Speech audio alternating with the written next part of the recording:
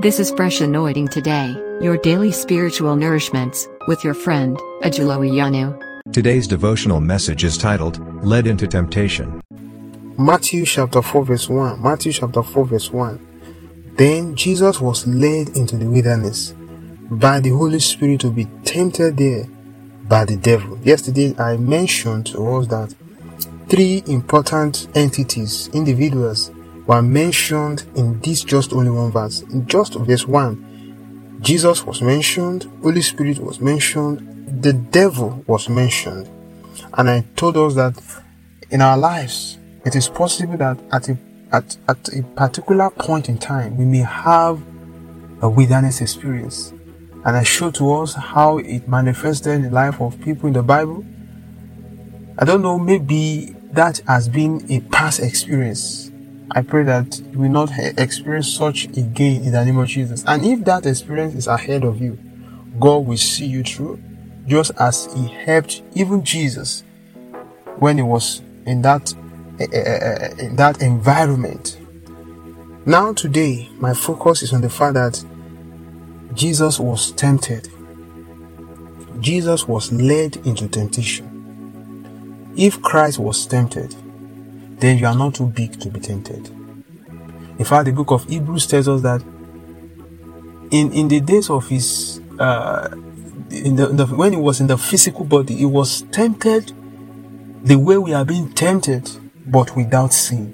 Just as we are being tempted today is the exact way in which Christ was being tempted in his days, yet without sinning. So what am I saying this morning? That if Christ could be tempted, then nobody is too big or too small to be tempted. In fact, in his prayers, when he taught his disciples how to pray, Matthew chapter 6 precisely, verse 13, he says, lead us not into temptation. Because when a man falls into temptation, or when a man finds himself in temptation, it's different from when God leads a man into temptation. Okay, let me give us another example. God said to Satan, have you taken note of my servant Job, that he pleased me, living so marvelously, and is doing the will of God, doing the mind of God? The devil said, give me a chance. God said, go ahead. It was God that initiated that experience in the life of Job. It was God that called the devil to ask for his assessment.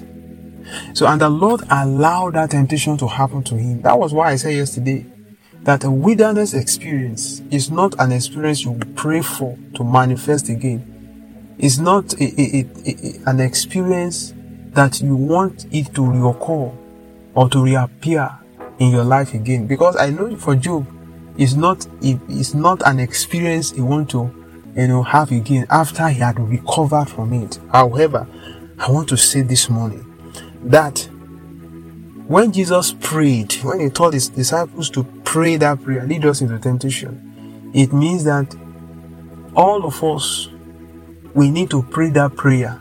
He said, lead us not into temptation. Lead us not. So it is possible for God to lead a man to temptation. So Jesus knows that.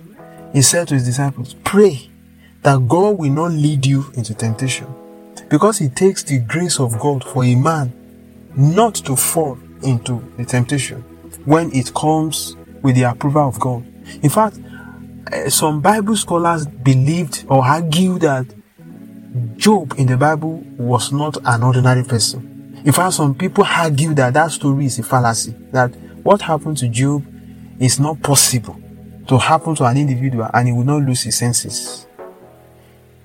Yet, he overcame. What about Jesus? And so many other persons, like even Joseph in the Bible, the Lord rescued them. I pray as we go out today, temptations that will take us off ground and destroy our life, may the Lord not allow us to run into such temptations in the name of Jesus. May this word influence you today and cause your day to be prosperous in Jesus' name. Amen. This devotional podcast you have just listened to was brought to you by Ajulo Iyanu from Fresh Anointing Today. It is available on Anchor, Spotify, Apple, Google, Overcast, and any other podcast players of your choice. Share with others. Stay fresh.